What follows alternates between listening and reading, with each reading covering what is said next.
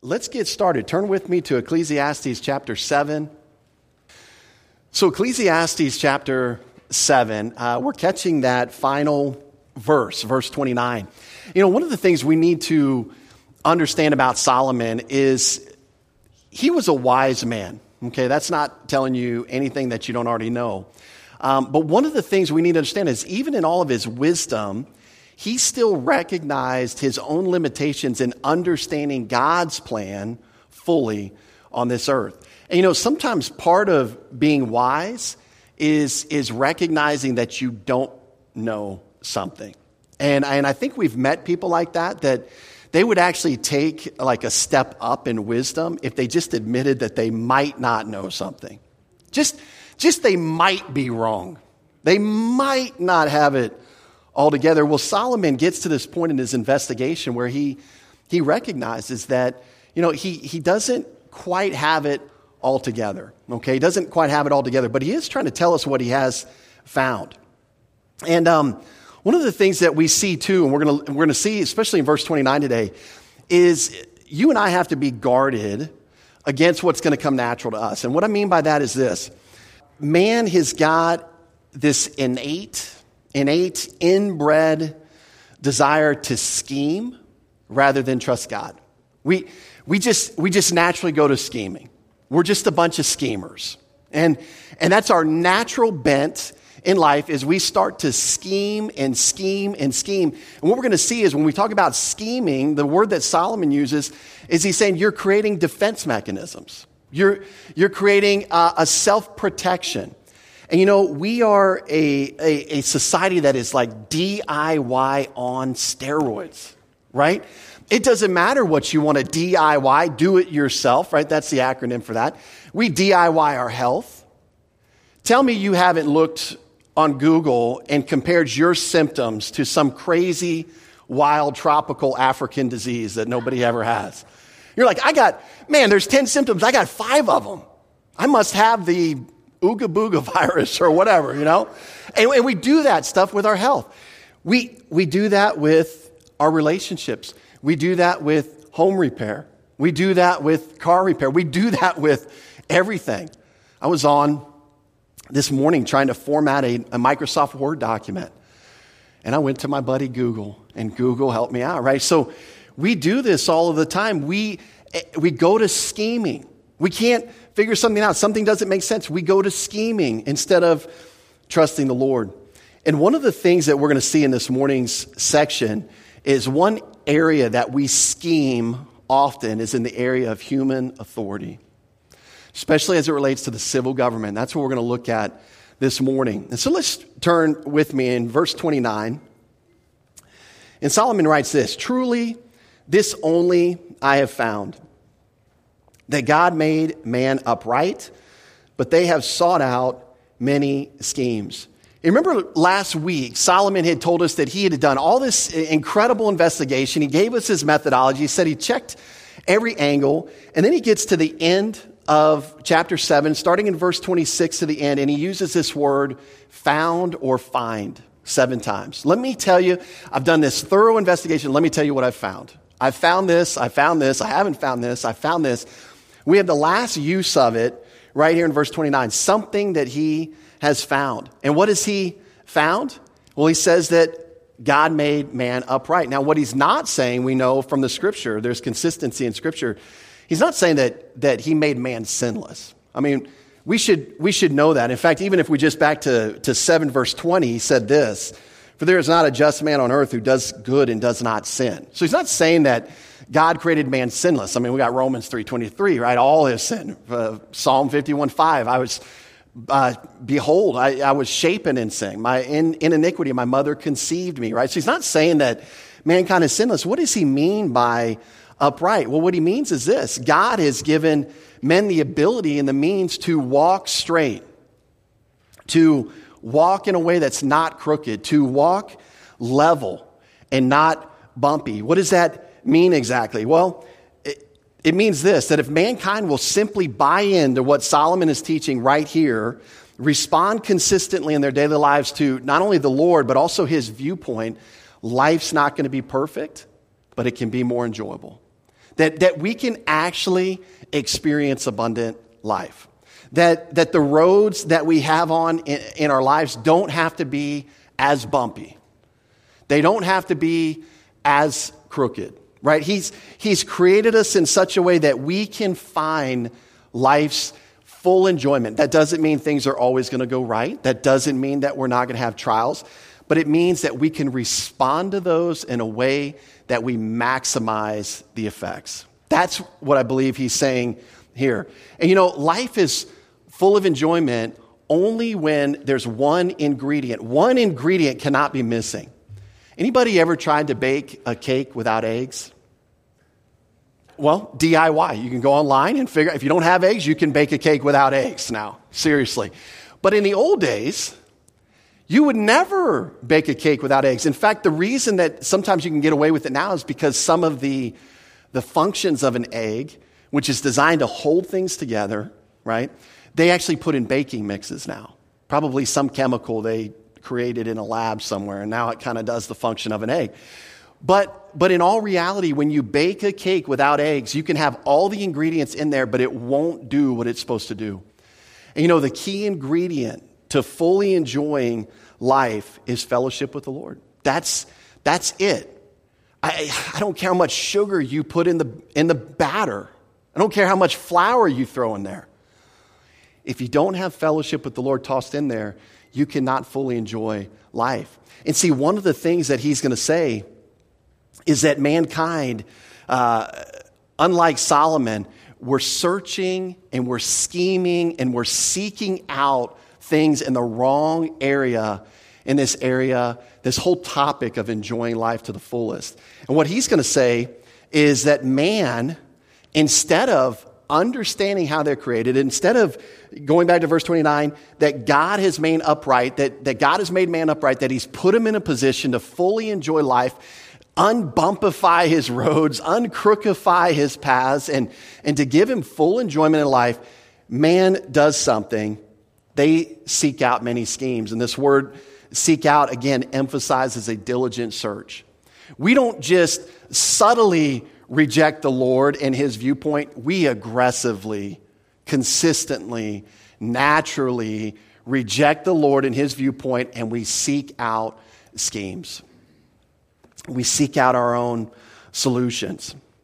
And in this case, mankind is not diligently investigating wisdom as Solomon was. They're diligently and passionately seeking out many schemes. And, mankind, it's unfortunate, but we just have this natural tendency to constantly, persistently look for things, search for ways not to trust the Lord. We just naturally bend that way. And you know what? It shows up in areas that we least expect it. And that's, I think, where it's kind of the lead into the passage today, because one of those areas that it shows up that we least expect is how we respond to civil government, how we respond to, which is not in this passage, but how we respond to any authority in our lives. And this is why I encourage young people. You don't have to agree with everything your parents do. You don't have to say that everything they do is perfect. You don't have to check your mind at the door. You can disagree with your parents, but the point is this: God has given you your parents for a reason, in authority over you. You are to submit and obey your parents, as long as they're not asking you to do something unbiblical. And you start training yourself now. You start training yourself now. Because if you don't train yourself now, then it's going to spill into all of these other areas in life. And I'm telling you, not only do we have a country full of rebels, we've got a church full of rebels. And I think the church is not what it could be because of little foolish things like this. There's only two paths in life. There's the path of the wise, there's the path of folly. What path are you on? You're going to let getting upset at the civil government knock you out of fellowship with the Lord so that you're baking cakes with no eggs and slapping that mess on the table of your Christian life? And that's exactly what many people do. We do that exactly that way. We get caught up and wrapped around the axle of something we don't need to get wrapped around the axle with. And all it does is take us out of fellowship with the Lord. It makes you less for Jesus Christ than what you could be. It makes our church less for Jesus Christ than what it could be. Because if all your energy and activity is rebelling against the government, where's the gospel in all that? Where's disciple making in all that? Where's individually from a heart level responding to the Lord in all that? And we get so irritated and agitated, and at the end of the day, what do you have to show for it? Maybe a cow patty. It's about what it's worth. Paul called it dung. So, that's exactly what we're talking about here. And so that's the thing. If we're constantly seeking out schemes, it's going to spill into other areas in life. And I think human government is one of those areas it spills into, this rebel. I mentioned earlier, but schemes here refers to defensive siege machine. They're not offensive devices. They're defensive structures. They were used on towers and walls. They would put screens up to protect from archers and stone throwers. They were seeking out their own defenses. And so when we look at it, we're talking about self-reliant, self-produced mechanism to protect ourselves against the unpredictability in life. We don't like what the government's doing. They're not doing anything unbiblical, but we don't like it, so thus we're going to seek out our own schemes to make our life a little bit easier. See how that works? It sounds, quite frankly, it sounds American, but doesn't mean it's biblical. That's the contrast. It sounds American, but it doesn't mean necessarily it's biblical. In fact, the point's not that people are turning aside to sin. That's not the point at all. It's that they fail to understand that God has a scheme of things, that God has a way that he's designed things to function. And he has a way that he wants us to respond to his sovereign control of the universe, including civil government, including when we don't agree with things that civil government does. And instead of trusting the Lord, walking in the fear of him, we just naturally gravitate toward trusting ourselves. We trust our own concoctions. We scheme out defensive mechanisms, and we just live life in a total self-protection oriented mindset. And the problem with that is when you self-protect, you are kicking somebody out of a role that wants to be there for you. God wants to protect you. God wants to lead you. God wants to be the one out front. And when you go and I go to these schemes, we are kicking him out of his place and saying, you know what, God, I got it. You can take a rest with me, God. Go help somebody else that really needs you. What an arrogant and proud way to think. And yet many of us, we slide right into that kind of thinking. We don't realize that we're saying that, but that's exactly how we're thinking. And to further prove his point on why being wise is better, he goes to verse 1 in chapter 8, and he asks a couple rhetorical questions. The first one, let's read the verse first, and we'll look at the first one. Who is like the wise man, and who knows the interpretation of a thing? A man's wisdom makes his face shine, and the sternness of his face is changed. And so here's our first rhetorical question. Who's like a wise man? Basically, the idea is that wise people are head over heels above everybody else. They're on the right path. They've got the ability, when they're walking in the fear of the Lord, which is how you gain wisdom. That's the very definition of gaining wisdom. You're considering divine perspective in everything that happens in your life. You're just head over heels above everybody else. You're a step ahead in enjoying life. And the rhetorical question, it kind of implies the term, there's nobody like the wise man. He's really out there. He's really got it together. He's the one that's got it figured out. Not the guy that's getting revved up about things that they shouldn't get revved up about. These schemes that they're going after and seeking.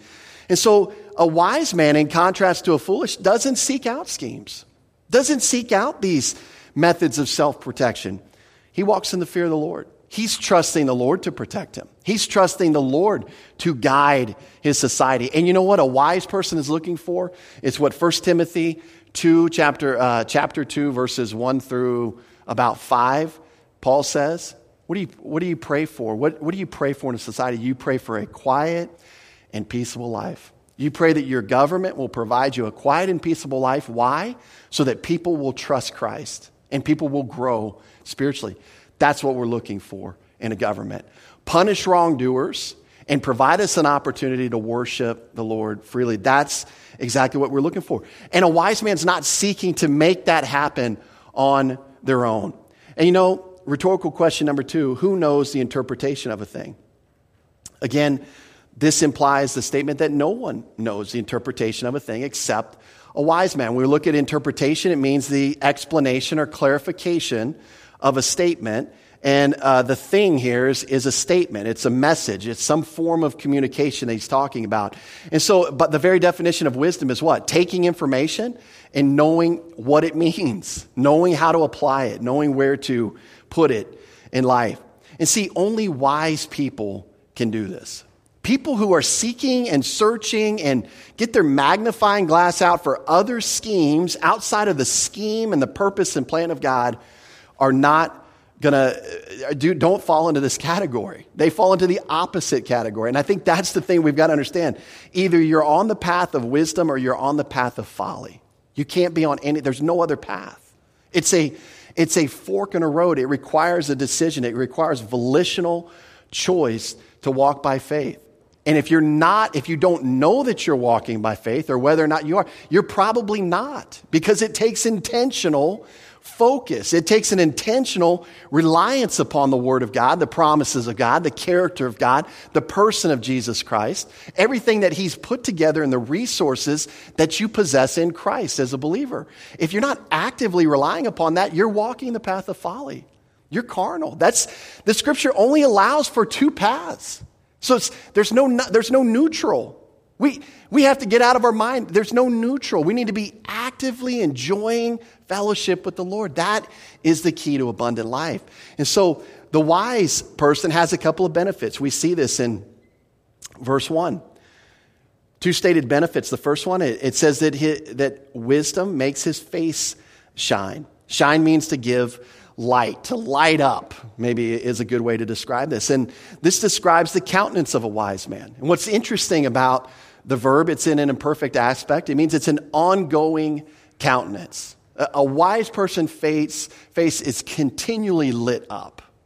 Okay? Their countenance is one of enjoyment. Why? Because they can assess life. They keep the main thing the main thing. They recognize circumstances as an overarching fitting in the plan of God. They recognize trials, not that God hates me, but that God loves me and He wants to see me through this, grow me spiritually, add to my character so that when I hit the next trial that may be a little bit more difficult, I can respond to that in a way that brings Him honor and glory too. And this is what we're talking about. The wise person thinks this way. And so they have this brightness, this hope, this confident expectation that God has got this under control. God can take it. God can do it. I don't have to scheme for myself because God's going to take care of it. I can trust Him. And that's the mindset. They're not just moping around in life looking for the next glass of sweet tea and a lawn chair as if that is the blessing of God. No, the blessing of God is enjoying fellowship no matter where you're at. No matter if you're in Georgia, Texas, or, goodness gracious, Minneapolis, Minnesota. You can enjoy the Lord anywhere in the country and in the world. This is what we're talking about here. This is the benefits of wisdom. Second benefit, verse 1. It says the sternness of his face is changed. And this is one of those verses where you got to read it a couple times, I think, because some people say, wise people are more angry. It's kind of looks that way, right? It's like, they get more angry. I don't think that's what it's saying at all. In fact, the word itself means strength, power, might. So it's a condition where one can exert great force, but the opposite of that is they can withstand great force. And I think that kind of fits the context a little bit more. And they can withstand great force. Why? Because they have the ability to do what's desired, intended, or necessary. They have this, what I would say, natural stick-to-itiveness, the ability to see matters all the way through. In fact, possessing wisdom gives the person the wherewithal just to pursue the Lord and the truth, regardless of how they feel, regardless of what they see, as it relates to making decisions. In other words, this is a person that you can count on because they're principled and they're walking in fellowship with the Lord. You know exactly what decision they're going to make. You know exactly which direction they're going to lean because they have a sternness or a toughness or an ability to withstand lots of bumps and bruises from lots of different angles and come out on the other side still thinking biblically. This is, I believe, what we're talking about here. There's an old phrase, some may not even be familiar with it, but steely-eyed, locked in. This is a person who's locked in on the Lord, and they are 100% bought in to this concept that they need to walk by faith, they need to trust the Lord, they need to take his viewpoint on things. They are 100% bought in. It reminds me of the disciples. I think was it Peter, who Jesus, he looks away, and many of the disciples were leaving him. Not the 12, but many of the other disciples were leaving him. And he looks at the 12, he says, "Are you going to leave me also?" You remember what Peter said? "Where are we going to go, Lord? You have the words of life. Where else are we going to turn?" And until we come to that point in our Christian life, we'll be schemers. All we're going to look for is schemes. All we're going to look for is self-reliant strategies. Are you at the point where in the pit of your gut that there's nowhere else to go but Jesus Christ? It sounds like a desperate situation. It is. But it's a good desperate. That's where you want to be. That's what you want to be convinced of. If you're in a marriage this morning, in order to fulfill your God-ordained role in your marriage, you need Jesus Christ, period. If you have kids in your life, whether they're at home or they're grown, to be a good parent, you need Jesus Christ, period. There's nowhere else to go. Stay out of the Christian bookstore. Stay out of the top 10 aisle. You need Jesus Christ. And I say that facetiously. I'm sure there's helpful books that point you to Jesus Christ. But the point is this. You have everything you need, you possess already in Jesus Christ. And we've got to get to the point where we say, you know what? I'm bought in. That's right. Where am I going to go? I got nowhere else to go. It's you and me, Lord. That's it. That's all I got. I got you. That's a good place to be. And so this is these benefits of wisdom help us that. Now, one of the things that a wise man is going to realize as we get into this area now regarding civil government is a wise man is going to recognize that I don't need to defend myself because I've got God who wants to avenge me, a la the end of Romans 12, the beginning of Romans 13. And I know that's been over a year. I looked it up. Over a year since we've been in that section. But it's the same concept that we see here. But the point is this. It's not that civil government is going to be perfect. They are not going to be perfect. I'm surprised there wasn't like 40 amens on that thing because we see that on a daily basis in our government. And by the way, our government is 10 times less corrupt than most of the governments around the world. Think about that one for a little bit. That's frightening. I was in Liberia one time and I was walking down the street and I was with my friend and he said, "Hey, I want you to meet the only non-corrupt judge in the entire nation of Liberia." And I was like, "What? Are you kidding?" I thought he was joking. He's serious. He was serious. One judge, according to him. Now, I'm not saying he had all knowledge, but the point was this. There's a lot of corruption, a lot of places. So we've got it here too. I understand that. But a wise person will recognize that the government is an agent. It's a mechanism. It's a tool in God's hand to avenge wrongs done to us. Typically, their role is to protect the citizen and to carry out execution of wrath or justice on those who break the law. That's a good thing. A wise person recognizes that overarching goal of God. And so as we get into verses 2 and 3, let's read it. It says, "I say," this is Solomon speaking, "keep the king's commandment for the sake of your oath to God. Do not be hasty to go from his presence. Do not take your stand for an evil thing, for he does whatever pleases him." And so Solomon's now got some instructions as it relates to civil government. The very first thing he says, we've got to kind of take this in. Now, I realize that when Solomon's writing, he's writing in terms of a monarchy, right? We don't live in a monarchy. And so what we're trying to do is come to this passage and understand the original message to the original audience, but also take any kind of principles that we can apply. And how do we know we can apply principles? Well, if the same principle is taught in the New Testament, then it's pretty clear we can take this principle with us into our day. And so the very first thing, though, I think we've got to understand this, is this word keep. It's very important. It says, keep the king's commandment for the sake of your oath to God. The word keep means to guard, to watch, to observe, or you see it in blue italics, to pay attention closely to. The idea is that we are going to value what our leaders say. When they have a communication, in fact, this word commandment is not really even a commandment. We're not saying what ends up in law. We're not saying that at all. We're saying this is a communication. This could be a commandment. It could be a decree. It could be a piece of legislation. It could be an executive order. But it doesn't have to even go that far. We've got to understand this, that when our leaders speak, it could be their desires. It could be even their unspoken requests. It could even be something, and I don't want to hit too close to home here, but it could even be like a recommendation.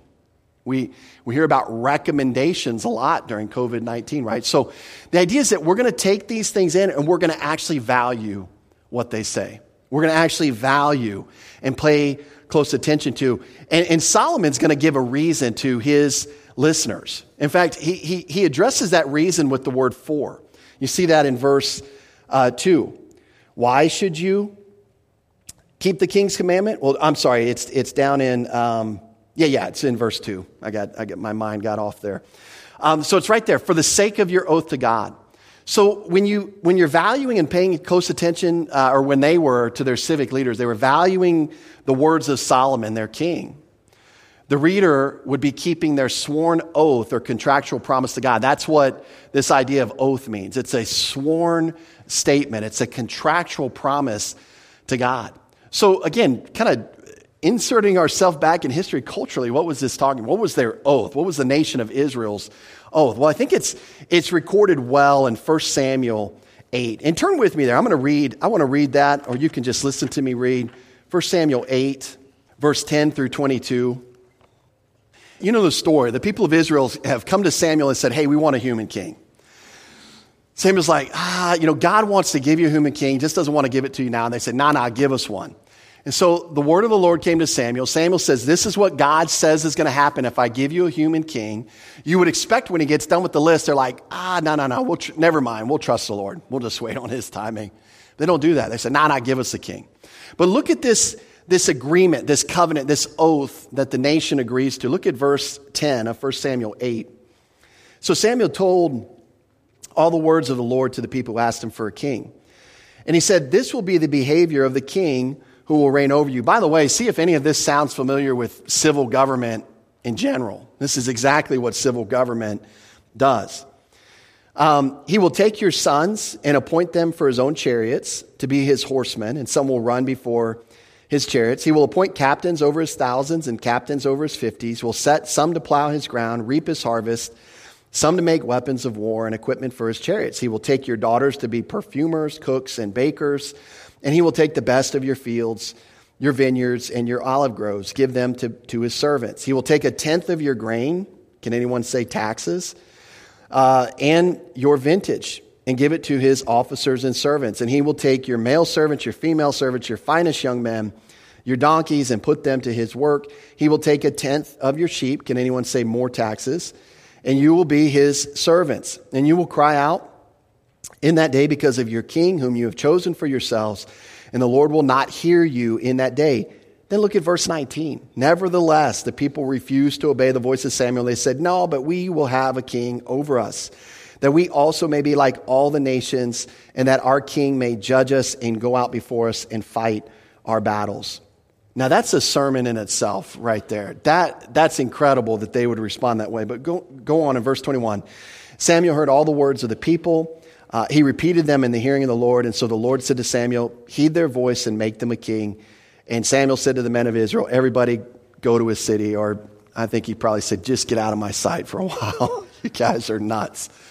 But they agreed to this. They understood that the king would have, in a sense, power over them. And God wanted that king in the person of the Messiah. That's who he wanted to give them. A king that would rule in justice, in equity, and a king that would defend them, and a king that would establish a kingdom that was perfect in terms of how it was executed. That's what God wanted to give them.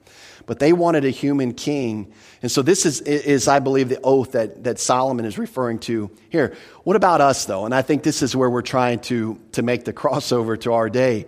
I think the obligation that Solomon gives to his audience can be summed up in one phrase: submit to your governing authorities. And guess where we hear that?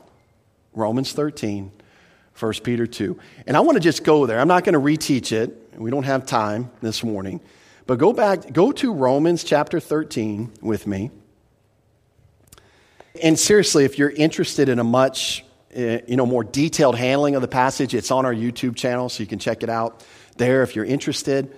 But Romans 13, 1 through 5, let's just read through it. I just want to make a couple of comments. Romans 13, verse 1 through 5, which says this: let every soul be subject to the governing authorities. Again, we pointed this out as we went through Romans, but notice it's not some souls, it's not when you feel like it, it's every soul be subject to the governing authorities. In other words, put yourself under their authority. You have to make a choice to do that. That's a volitional choice. Why should you do it? Verse 1, for there is no authority except from God, and the authorities that exist are appointed by God. That is a wise man's perspective on human government right there. God put it in place. Thus, if they are not telling me to do something unbiblical, I will yield. I will yield to them. I don't have to like it. Doesn't have to make sense. Doesn't mean I won't challenge it at the voter box. Doesn't mean I might not challenge it through legislation. Doesn't mean I might not call my congressman. Whatever legal avenue we have, go for it. But the point is this: in our hearts, we are yielding to it. We're not just making decisions to rebel. Why? Look at verse 2. Therefore, whoever resists the authority resists the ordinance of God. You're standing up against who you think is just human authorities, and yet you're standing against God. Not a good spot. Not a good position to take. I think we would agree with that. Go on. I just want to make a couple more comments from verse 5, but let's read it through. For the rulers are not a terror to good works, but to evil. Do you want to be unafraid of authority? Do what is good. You will have praise from the same. For he is God's minister to you for good. But if you do evil, be afraid, for he does not bear the sword in vain, for he is God's minister, an avenger to execute wrath on him who practices evil. A very strong argument for police forces, law enforcement, God-ordained right to punish lawbreakers. Now, I don't typically get political. Those of you that are here all the time, you know that. And I don't want to get too political this morning. But the point is this: there may be reforms needed in policing, but we do not need to do away with policing. That is a God-ordained mechanism to protect the average citizen that's going about their life. And we need that. That's a societal help to restrain evil. And we need that. Verse 5. Therefore, you must be subject. Now notice this. Why should you be subject? He's going to give two reasons here, and this is the point I want us to see very clearly. You must be subject, not only because of wrath. In other words, you might get spanked. You might get punished if you break the law. But to me, this is the big one for a believer in Jesus Christ, but also for conscience sake. And you know what the conscience is, right? It's that mechanism in our head, divinely placed to do what? To help you recognize right from wrong. To help notify you when you're possibly out of fellowship with the Lord and you've done something sinful that might knock you out of fellowship with the Lord. You're saying the way that I respond to human government may impact my fellowship with the Lord? Yes, that's what I'm saying. Is it worth it? I don't think it's worth it. You may disagree. You may think it's really worth it. I don't think it's worth it. I would encourage you, it's not worth it. It's not worth it. And go with me to 1 Peter. Let's just look at that. 1 Peter 2. And I wanted you to see this New Testament teaching on the subject. Again, we're not handling it in a lot of detail this morning, but 1 Peter 2, verse 13, you're going to see a similar teaching, this time from the Apostle Peter. Therefore, he says, submit yourselves to every ordinance of man for the Lord's sake. That word ordinance doesn't mean a command. It means every institution, every orderly institution that God has placed over you. That would be, in our country, president, governors, mayors, right? Any kind of authority structure that's been ordained and over you. We are to submit to how many? Every ordinance of man for the Lord's sake, whether to the king as supreme, and then he kind of goes on, or to governors as to those who are sent by him. For, again, what's the role of the government?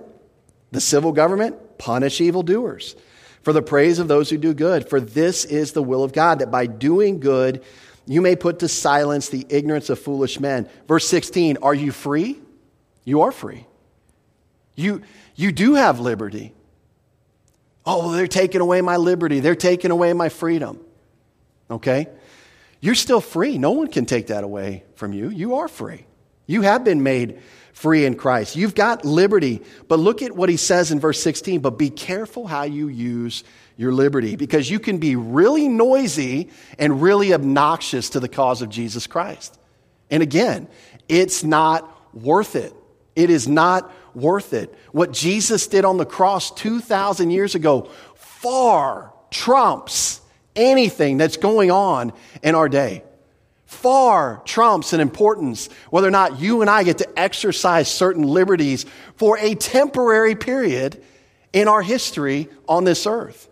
And this is what we're going to see, because in verse 16 it says, as free, yet not using liberty as a cloak for vice, which in this point is I think, rebellion against the civil government. But as bondservants of God, notice how he ends verse 17.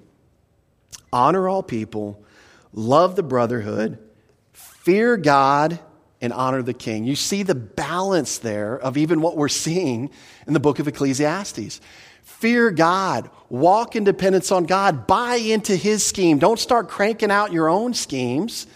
And as you do that, honor the king. Honor the civil government that's above you. And I think for many of us this morning, we need to answer some questions just individually. This is between you and the Lord. This isn't between me and you. This isn't between this church and you. This is just an individual question for every believer sitting in this room. How do you primarily identify this morning? You know, my son Tobin, he's starting to grow out of this phase now, but when he was about 5 or 6, I could tell you who Tobin identified with. Spider-Man. Everywhere he ran, he had his, he was shooting imaginary webs. He had face masks, face like covers that looked like Spider-Man. He had Spider-Man t-shirts. He had Spider-Man toys. He identified with Spider-Man. But you know what? He's growing up a little bit. He's not identifying with Spider-Man now. I don't know who he's identifying with at the present. But the question for us as believers is, how do you primarily identify? Do you identify as an American and then a Christian? I would say your priority's off. You're not thinking biblically. Our identification should be a believer in Jesus Christ, and then everything else is secondary. That's great. Be a citizen. I still get tears sometimes when the American flag. I'm not saying don't be a good citizen. I'm just saying, what's your primary mode of identification? Is it as a believer or is it as an American? Because if it's as an American, you're going to be just as vocal and obnoxious as the unsaved person next door to you. And what good is that doing for the Church of Jesus Christ? I thought Jesus was into building his church, not building the United States of America or building some other country. Find that verse for me and then we can talk. But that's not there. Jesus Christ is building his church. That's the primary importance in his thinking. Why isn't it our primary importance in our thinking? And for some of us, maybe it is. I'm not assuming that we're all off and going down the wrong path. But that's the challenge in our thinking that we need to talk about and need to think through. How do you identify yourself? Believer first or an American first? I think it's a fair question. Now, he goes on to give some additional instructions in verses 2 and 3. He says, don't be hasty, speaking to the audience, but don't be hasty to go from his presence, speaking of the king's presence. And the word hasty just means to be in a hurry, to do something in a swift manner. And the idea communicated is not to be swift to go and do whatever you want to do. Don't just be swift to just go do whatever you want to do, but rather stay. Make sure you, again, at the beginning of verse 2, value what the human government is saying because they are an entity put in place by God. There's maybe something there for you to hear and to listen to and to take into account. And the other thing that we might see, because of how it's tied in with verse 3, especially the last part of verse 3, it could represent not just an impolite exit, like you're just not listening, but that you're actually moving out quickly as a brash change of loyalty to the king. In other words, you're getting set up for rebellion, right? If I'm going to rebel against this king, I'm not going to sit around and listen to him. I'm going to make my way out of the room and go hang out with my buddies, and we're going to start this rebellion. And this is why in verse 3, you see that he says, do not take your stand for an evil thing. And then he says, for the king, he does whatever he pleases him. So to take your stand has the idea that you're presenting yourself to a superior. But in this case, what is he presenting himself to? Well, they're presenting themselves, or they're standing with either an evil statement, an evil person, an evil communication, something that's in rebellion against the leader. That's who they're taking their stand with. Now, why should they not do this? Well, the reason for not rebelling against the king, notice that next phrase, for, again, that gives us the reason. He goes on to explain, he does whatever pleases him, which means that the king has ultimate authority. They can go to any length to squash any kind of coup. And we've seen that, you see that in history. Kings start to think that somebody's coming against them. They put it to bed quickly, right? And we see that even in our own political realm, where if certain political officials feel like people are ganging up against them, they start working behind the scenes to kind of put that down. And so, verse 4, where the word of the king is, there is power. And who may say to him, what are you doing? And the idea is that when the king speaks, it goes. Whatever the king says, it goes, period. That's very true in Solomon's culture. In fact, the word power here means supremacy, mastery, and it just pertained to this ultimate control. So that's very true in a monarchy. Obviously, in America, we have a balance of powers, but the idea is that when the king speaks, regardless, we listen, we value, we try to hear what they're trying to say. And this idea of opposing authority, we see again in verse 4. You go back to verse 4, it says, who may say to him, what are you doing? And so in light of the fact that what the king automatically said was taken seriously, the question is, who in his kingdom had the power or right to question him? And in Solomon's day, the assumed answer was nobody had the right. Nobody had the right to say, what do you think you're doing? I'm going to step in and stop that. Now, the king may have had advisors, and I believe he did, and they oftentimes provided perspective. They maybe just kind of went through, gave him different angles to consider as he was making decisions. But the point is this, once a king spoke, the matter was settled. Once a command or a decree, or even in our society, an executive order is given, the matter's settled. You can still discuss and try to give different perspective, but as long as that instruction is in place, our job is to place ourselves under it and abide by it.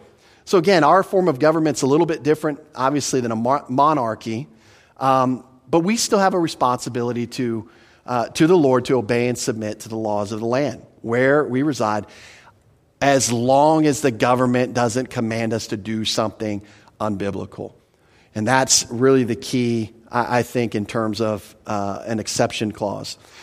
But here's the thing we've got to understand. We don't have the right to disobey the government just because we don't like what they're doing, or we disagree with what they say, or it inconveniences us. We just don't have that right as believers. And if we don't understand that, the problem is it has the potential negative effect of knocking us out of fellowship with the Lord and really leading us along a road of folly. And so it's really something to probably not blow off and to consider at least the concepts and the truth that's being communicated in this passage for each one of us individually. Again, I think it's wise to just keep going back to verse 29. Solomon's talking about how wise people trust God. Wise people do not just blow off the civil government and do whatever they want to do. Wise people recognize that as a structure that God has put into place. And so If they do that, a promise is given, and we see this in verse 5. He who keeps his command, speaking of the king, will experience nothing harmful. And a wise man's heart discerns both time and judgment. And so again, we see this promise, and again, it's the one who pays close attention to what the king is saying. There's a promise given to that person, and the idea is that if they value it, they're not going to experience anything harmful. Now, we know there's exceptions to that. We see that through society. Bad governments sometimes punish good people or do things, but as a general principle, governments are in place not to do those kind of things. So in other words, the person who keeps and values the king's directives will not have evil perpetrated against them. And again, that's a general rule, not true of every circumstance. And so a wise man's heart, he goes on to say, discerns both time and judgment. And this word discerns is just another way of saying wisdom. It's the exact definition of wisdom, because it's talking about acquiring information by experience and then possessing the ability to apply or comprehend different situations. And so it's exactly wisdom that we're talking about. And so Solomon says that a wise man's heart discerns experientially two things. And we're going to close here this morning. What's the first thing that a wise man can discern? Well, he can discern time. This is the same word we looked at in chapter 3. Remember that great poem that was turned into a song, and I've already forgotten who sang it, so I'm not even going to try to name it. But you know that chapter. And what it's teaching here is that the wise man has an understanding of the different times or different seasons of life according to God's timing. Again, they're not trapped in a temporary season and just reacting as if we're going to remain in that temporary season for all time. They recognize that even though they might not agree with the government still has the position of authority, and so we're going to yield to them. So this type of knowledge comes in handy, especially when someone does not agree with the king. This is very important, because if you don't agree with the authority, a wise person still recognizes the times and the seasons, okay, in which that they're living. And so as long as the king has not done something unbiblical or asked you to do something unbiblical, again, we have a responsibility to submit. And so the wise person understands these different seasons of life. The second thing that a wise person discerns or recognizes is they have a good understanding of how to evaluate each situation and command from the king. Again, they're not overreacting. They're not just flying off the handle. They're taking this in, trying to see divine perspective of what's going on in the big picture. And it's so important, because wise people trust in God's timing. They don't force timing. They trust in the Lord's timing. They trust in the Lord to avenge any kind of wrongdoing that they feel has been perpetrated against them. And so again, the wise man is not just taking justice into his own hands. Remember, Romans 12 ends that way. God will avenge you. Don't avenge yourself. God will avenge you. And it's kind of the point, I think, here as we close out verse 5 this morning. And so, again, I guess if I can leave you with a comment or a thought this morning, in Solomon's wording, there's only two types of people. There's people who are wise, and there's people who are fools. There's two types of people in this world. In terms of New Testament terminology and believers, we would say you're either walking by means of the Spirit or you're walking according to the flesh. There's nothing in between there. And the question is, are you a schemer? Are you a schemer? Are you somebody that's going to go after schemes and self-defense? Are you a DIY spiritual growth person? You're just going to do it yourself, find your own way to do it? Or are you somebody that's gotten to the point that says, you know what, I've got nowhere else to go, Jesus. It's you and me. I've got nowhere else to turn. I'm going to just trust you and walk with you hand by hand in life. Let's close there with a word of prayer. Lord, I do thank you. I know in many situations, this is where difficulty comes in taking your word and applying it to our practical lives. But Lord, that's wisdom. We want to be wise. We want to be people who can take your truth and assess it and apply it in these specific areas that we face in our culture and society. We want to be a people who respond to your word, who allow your word to sit in authority over us. We're not dictating to you what your word says, but we are taking the position of a humble learner. and asking you to teach us and asking you to change our thinking where it needs to be changed and asking you to align our thinking with your word. And so this is one area, Lord. We recognize that we slip, we falter, we get sometimes caught up in crowds, we get pulled into things, into natural way of thinking. We don't want to think unbiblically, Lord. We don't want to reject your scheme for one of our own self-created schemes. And so grant us wisdom and grant us just a high view of our Savior, Jesus Christ. And we pray this in his name. Amen.